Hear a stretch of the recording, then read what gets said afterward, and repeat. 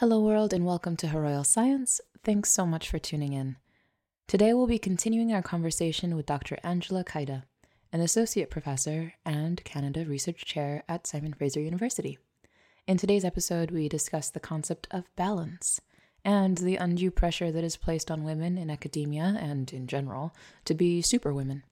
If you haven't yet listened to the Kaida Path Part 1, please do. It is a lovely conversation in which we discuss her captivating research, which focuses on the links between HIV and sexual and reproductive health. But to kind of switch gears a little bit, would you mind talking a little bit about your family, career, and the interplay between the two? Women who are pursuing scientific careers, academic careers, I know this weighs heavily, how to have the family that you want or that you don't want. I mean, there's both sides, and have your career. And the discussion about it, I personally have found pretty unappealing. Really? In that it's like, how do you find balance and how do you do all this stuff? A lot of it just seems pretty unachievable. To me, it sounded pretty unachievable and pretty foreign and kind of like not fun, the way it was being discussed. At least at my time, maybe things have gotten better.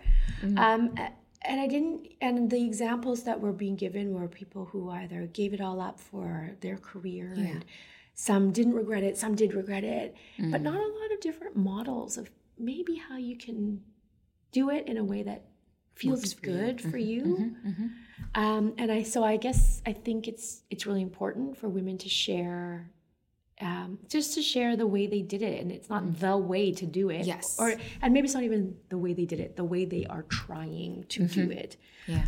There's no model, there's no one model, but I think more models make it more likely that something will resonate with who you are and what you want and where you're at and what supports you might have in your life. Yeah. And that part of the picture, it's hard for people to talk about. It's like, oh, I'm a superwoman. I did everything by myself.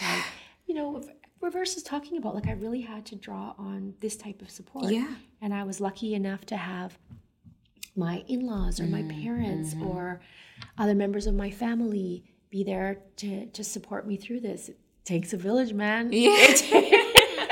It does. And or this is the ways that my partner maybe sacrificed to during this time, and that's kind of how we made it happen. Or we had money, man, and we could pay for some of that. Yeah. Like, I think, nobody is doing this. Nobody is raising kids and having a scientific career without any help, assistance, care, guidance, anything, right? Yeah. And if they are, I mean, I haven't met them yet. And just feel for them, because this is a hard journey. This is a hard path. And so we could do a lot more as a community to support people who are in those circumstances, for sure. So then for you, that's a great lead in. Yeah. How did you do it? What support did you have? Yeah, I mean, I think fundamentally I found I like to think of parenting as like, how do I say this without sounding sanctimonious? I'm happy. I wanted to do it. I want to do it. It's not like it's easy or I always like it or whatever. But I didn't resonate with the narrative that it was always a burden to my career. I wanted a narrative that it was like, it makes some things like a lot harder, man, for sure. But I didn't want to just think about it as a burden to my career. In that, it motivates me in some ways. It makes me better in some ways. It makes me healthier in some ways. It makes me, I don't know, just for me, this is not everybody's story, but for me, it makes me better. And maybe not better scientist, but better overall, maybe a better thinker, maybe better, more compassionate, maybe research questions that come to me are different than they were before. And so I would say, like, it's it's a journey. But I, and I really struggled with like, okay, what's the right time to have a child, and when will you be taken seriously, and when will you not be taken seriously? Yeah. So if you kind of show up at job interviews and you have, I remember for me, I had my first son during my PhD, and I had my second son in the first year of my my tenure track appointment. Oh. I don't know if that's like, so I don't know if it's good or not good. I don't know, but at the same time for women, like it takes an amount of time to get through graduate training. And so there are just some realistic, I guess, constraints on what are the years you have available. It's ridiculous. And so I was panicky about having to tell people, and hated that it was a part of my life that I couldn't keep private.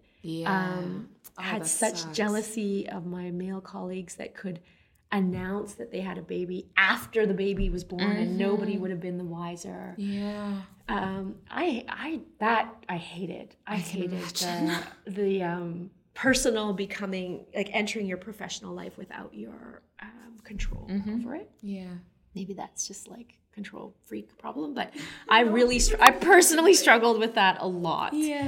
A lot. And I struggled with, how seriously I might be taken, and all of these kinds of questions I think women ask ourselves all the time. How much would they trust that I'd be able to handle it, and how much was I going to overcompensate? And oh my God, like it's stressful. And I guess I just want to validate that for anybody who is thinking about it, going through it, struggling through it in maybe less supportive environments, both professionally and personally. And I just really want to give every woman in that circumstance just a huge kudos, because it is tough to navigate. It is so incredibly tough. One question that I had, because of what you just said, is it affects your work, but how do you parent differently because of what you've learned in the world of public health and global health? What do you teach your boys? It's such a great question, because I do so much work with women and understanding women, and then I've been given these two boys to raise, and I find it just like a hilarious sort of life thing. And I guess I teach my kids about I don't know if they're learning it. I'm trying. I try to teach them about power, and what it looks like, and how it manifests in different ways, how to be aware of it, how to not abuse it, how to understand people's circumstances through a lens of power and inequity, and of course, how to talk about gender. And it's been pretty fascinating. I mean, and also we talk very openly about HIV. And so I'll just tell a small anecdote that when my son was maybe 4, he was playing a game of 20 questions. Where you ask, is it bigger than a bread box? Is it smaller than this? Is it alive? Is it whatever? And he was playing it with my sister-in-law and her family, and at the end of it, they couldn't guess what the item was. And at the end, he said, "Guys, it's HIV." So they just thought this was like wonderful and hilarious, and it was accurate. He knew it was a pathogen. He knew it was a virus. He knew, he answered the questions properly. But and he knows. And so I think it's like it's interesting for me to talk about sexual and reproductive health with them. In a way that's like, because they don't know stigma yet in this space, right? They don't know that kind of stuff yet. And so it's been really interesting to just talk to them about it, like as information, as knowledge. And we'll see. I'm not in the tough years yet in many ways, so we'll see. But I think that's been I guess part of a blessing of parenthood, to really try out your big ideas on these small people and try to answer their questions. Of which there might be many. Of which there are many, and weird. There are always weird kind of questions. But we because of my research, we as a family spent a year in South Africa, in Durban. I was getting a study working with our colleagues there to get a study on adolescents up and running, focused on HIV prevention. And so we all moved there, and they went to school there, and they did all this sort of stuff. And of course, in South Africa, you bring up tons of issues of racial dynamics and inequities and bigotry and all of this stuff that we want to pretend in Canada we don't have. We have. We totally have it. We have it. Okay, so we don't need to look far to look how bad South Africa is. Yeah. No, we have it. We have it. But it's different, obviously, there. And so, I think navigating through that and their own privilege and their own access and their friends and meeting other families and going to other families' houses that were really different from ours and stuff like that. And I'm blessed to have the opportunity to show them and for them to be who they are in those spaces and have that exposure and that's because of the work that I'm fortunate enough to do. Yeah. How do they identify in South Africa? Did they end up sort of passing for, white South Africans? Were they more close to, the Black population? Where do they fall? How did they fit in? What did they feel? It's complicated. We all look...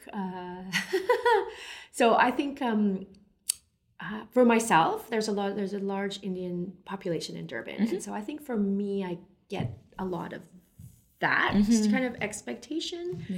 Great and no problem. My husband's Australian, and so he's white, but he has an Australian accent, which can be confused for South African. It has a lot of South Africanness in it. Exactly. Yes. And so he sort of navigated that space. And then my older son looks quite a bit like me, and really was considered colored, the language of colored that they use in South Africa, mostly from the Western Cape. And so that kind of gave him a certain,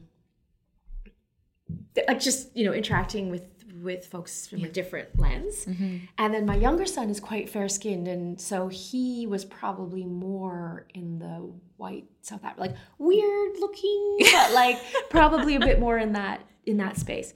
So for us as a family, I think it's why I loved living in Durban, because Durban has a lot of different things going on compared to Johannesburg. But we really, depending on on who was walking with whom, we had very different. We were received quite differently. Do you have any stories of that? Of ways that like what were those differences? So I would say for my older son, when people thought that he was colored, which as terminology is difficult to explain. Yes. It's not the way it was used in the U.S. in the 1960s, for instance. It's a term, actually an actual ethnic term. Exactly. Yeah, that refers typically to people who are mixed in descent. Yeah. But more, I think in South Africa, more than just mixed, they have there's a style of talking. Yes. There's a cultural. It's become connection. its own ethnicity. Exactly. Yes. And so the language around it is complicated to explain to somebody who's not South African. But lacking the cultural connection or cultural identity to it, it's like you have the look, but you don't have the way of speaking or the cultural references or any of those types of things. So his friends were quite confused by him in some ways at the beginning, but delighted. I mean, he's a delightful person. And so, I think that we got a lot of questions about, how does everybody in Canada look like this? Those kinds of questions that little kids ask each other. Yeah. And so, I think overall we had such a positive experience there.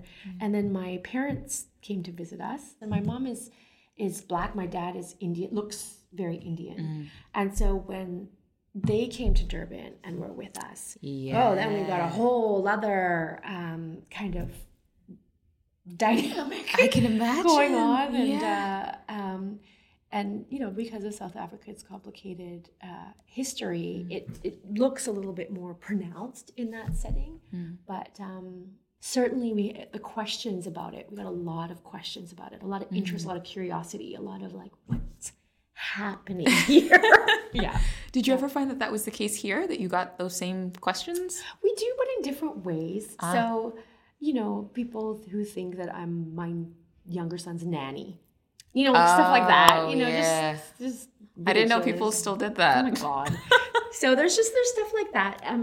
But honestly, like the questions in South Africa from kids, right? That's mostly who you're interacting with. We're just so genuinely curious, about this type of thing. It's a young country, and things were highly segregated. They're still very segregated. Yes. So to see that kind of thing is of interest in some parts, probably in Johannesburg, and it's not interesting. I don't know, but certainly where we were. Yeah. I mean, just to kind of give our listeners a little bit of background, if they don't know, South Africa was under the rule of apartheid for a very long time, up until 94, I believe.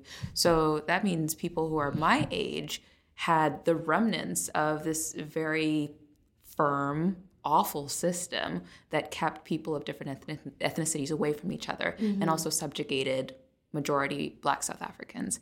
And so some of those remnants are definitely felt today. And I wonder what it's like now. I haven't been to South Africa in ages at this point, so I have no idea what the dynamics are now. I have some family that lived there, but I have no idea. Were you there in the 90s at all? No, Okay. I wasn't. Okay. I wasn't. The first time I went to South Africa was in 2006, I want to say. Pregnant. But in 2006, and primarily in Johannesburg, Soweto kind of area, and by myself, not with, obviously, before all of these people came into my life. And so, so things, I don't know, I'm resistant to talk about it because I see it just through the lens of a foreigner kind of coming in and that sort of thing. But the stories of racial segregation and separation of South Africa extend till today. I mean, unquestionably. Of course. And also the legacy of that is not obviously undone by any stretch of the imagination. Yeah. But it was a bit, it's a bit surreal to be where we lived in Durban was an area that Black South Africans were not able to access during apartheid rule. And so you sort of think, or you see pictures of the time, which is not that long ago, and you sort of see this and you just... It must be mind-blowing. It's mind-blowing, yeah. Okay, so now for parting words. Yes. What would be the thing that you tell a graduate student that's in year 3 or 4? Maybe things aren't going that well. I'm very happy. I just defended on Friday, so I'm excited. Thank you so much. Yeah. But there were moments that were really difficult. And at times you might talk to your principal investigator. Sometimes you don't feel like you can. Yeah. As a person who's in a position that, made your way up, what would you tell that person? Trying to make my way up. I think, I think, think about this on my way here. I think, honestly, it's connecting with other researchers. So your supervisors, hopefully, like a good support for you, but supervisors can't do everything, and we're good at some things and we're less good at other things. What are the things you're not good at, just so I know? maybe doing some thinking in terms of like talking to other people about your supervisor, like these are things that he or she they're not good at personal advice, or they are not good at, or they travel a lot, so getting information back. So there's just some knowledge of who your supervisor is and their strengths and maybe, I don't want to say weaknesses, but areas that they're working on. Good way to put it. That can be really helpful. And I'm sure my students do that about me without question. And I think knowing that, like trying to figure out who are the other people in your field and how can you reach out to them? How can you get connected with those folks in various ways that can just give you a broader network to draw upon? Yeah. And sometimes those are your committee members, and sometimes they're not, right? They're other people that you might TA for, work with, or just want to be more familiar with. Yeah. And I think that's important, because part of your role is going to be about, part of what you're going to have to do post PhD is start to become an independent researcher, right? But the pathway to that is not obvious. No, not at all. There's so much they just expect you to know or figure out on your own. And you're like, guys, come on. Exactly. I really felt that. And like I said, maybe I'm not as clever, I'm not as strategic. So I really felt that. I didn't know how that was supposed to happen. Yeah. And so I think that trying to make those connections, and it's like going to other people's talks, like, reading their papers, seeing if there's an opportunity to co-author a work or those kinds of activities to just broaden your network so you can get support from different places. And then, of course, like the students that I trained with through my PhD many of them have become my most valuable collaborators, colleagues. And even if we don't work on the same topical area, just that constant check-in of like, okay, I'm not getting funding, from this. Like, how are you guys doing this? Or what do you have a student? Like, just kind of when you're a little bit more on the same level, there's different types of questions that you can ask each other in that way. And that has proven to be a complete lifesaver for me. Is making really transforming those relationships, those friendships into, honestly, like very personal relationships that support families. We support each other's families, etc. But also professional sounding boards. Right? Like, how does this work? You've got a great mentor, you've got a great director. Like, how are they doing this kind of stuff? I don't have that right now. Would you find, sorry, I thought that was going to be my last point, but now I have another question. Is there any competition in your field? I always felt like neuroscience was so competitive, and I never liked it. I'm not a competitive person. I feel like science is best when we're doing it together, but it doesn't sound that way necessarily. I mean, it's naive to say that it's not. There is, of course, there's competition. And I think it's, of course, oh my gosh, we're all competing for very few research dollars.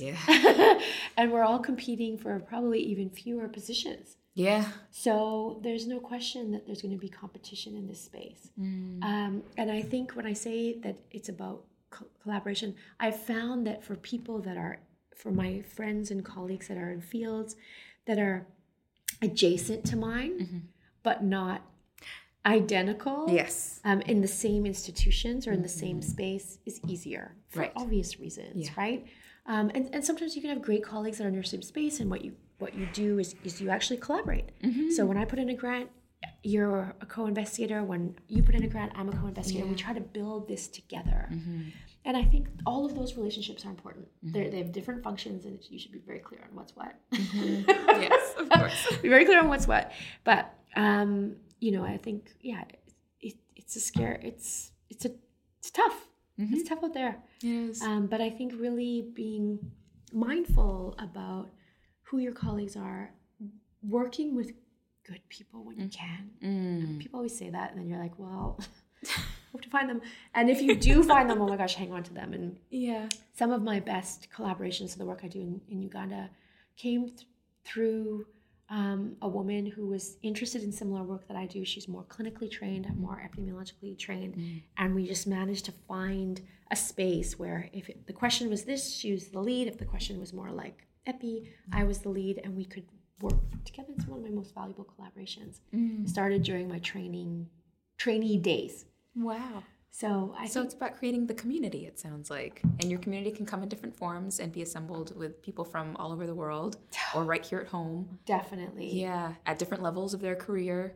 Definitely. And it saved me because I think in terms of having kids and my own family and as they've had their own families, we've stepped up for each other when, times we're busy at home and sort of recalibrated over time. And that's been a real gift. In my own pathway. Well, I do want to say thank you. Thank you for agreeing, first of all, to doing this. Like, you were so responsive, and I was so excited. And then I spoke with you, and I thought, this woman is heavenly. You are incredible. I appreciate so much of what you're doing because I believe in storytelling, and I believe that multiple stories are necessary to increase success for more. I care deeply about women, of course. And I think for women who are really underrepresented in academic circles, and we just need examples. We do. And one example is not enough. No, yeah, because we're not a monolith. So if we see one variant of ourselves and then we only have that to look to, you go, well, I'm kind of short and she's tall. Guess what? Short people can't be scientists. You do that in your own mind because you don't see the truest version of you in other people. Exactly. So you kind of have to see a bunch of different people and realize that you fit in your own little way. You fit in and you belong. Yeah. You know, you belong here. Yeah. And that can be a major, mental, emotional barrier to overcome, to think that like what I want in my life and what I want to do belongs here. Mm-hmm. Oh, that's something that I've thought about when, tiny moments where we take a lab photo and I'm literally the only person from the continent of Africa. Mm-hmm. And it's not like we are a small group of people. No. They're not like 20 of us, I swear. I swear there are more. Walking around Vancouver, sometimes it's hard to tell. Yeah. But I had a moment where I thought, the minute I leave, there's no more of me. Exactly. And how long is it going to be until another one of me shows up? Mm-hmm. And I also just represent one corner of the continent. Like I'm just East African. Mm-hmm. There's so many types of us that I don't represent everybody either. Mm-hmm. So yeah, that's something that's obviously very close to my heart. It's the reason why this was always so important to me. Obviously, storytelling is really important. I'm also just very nosy. So good combination. It works out for everybody. Yeah. Anyway, thank you. My pleasure. Well, and thank you so much for doing this. Of course. Hopefully we'll do it again someday. Take care. Funding for this episode was provided by the Javad Mevafarian Center for Brain Health and the Graduate Program in Neuroscience at the University of British Columbia. As Her Royal Science is now based in the United Kingdom, we'd like to start connecting with individuals in STEM who are interested in being interviewed for our podcast. Reach out via Twitter or Instagram using the handle @her_science or send us an email, herroyalscience@gmail.com. As always, peace and blessings.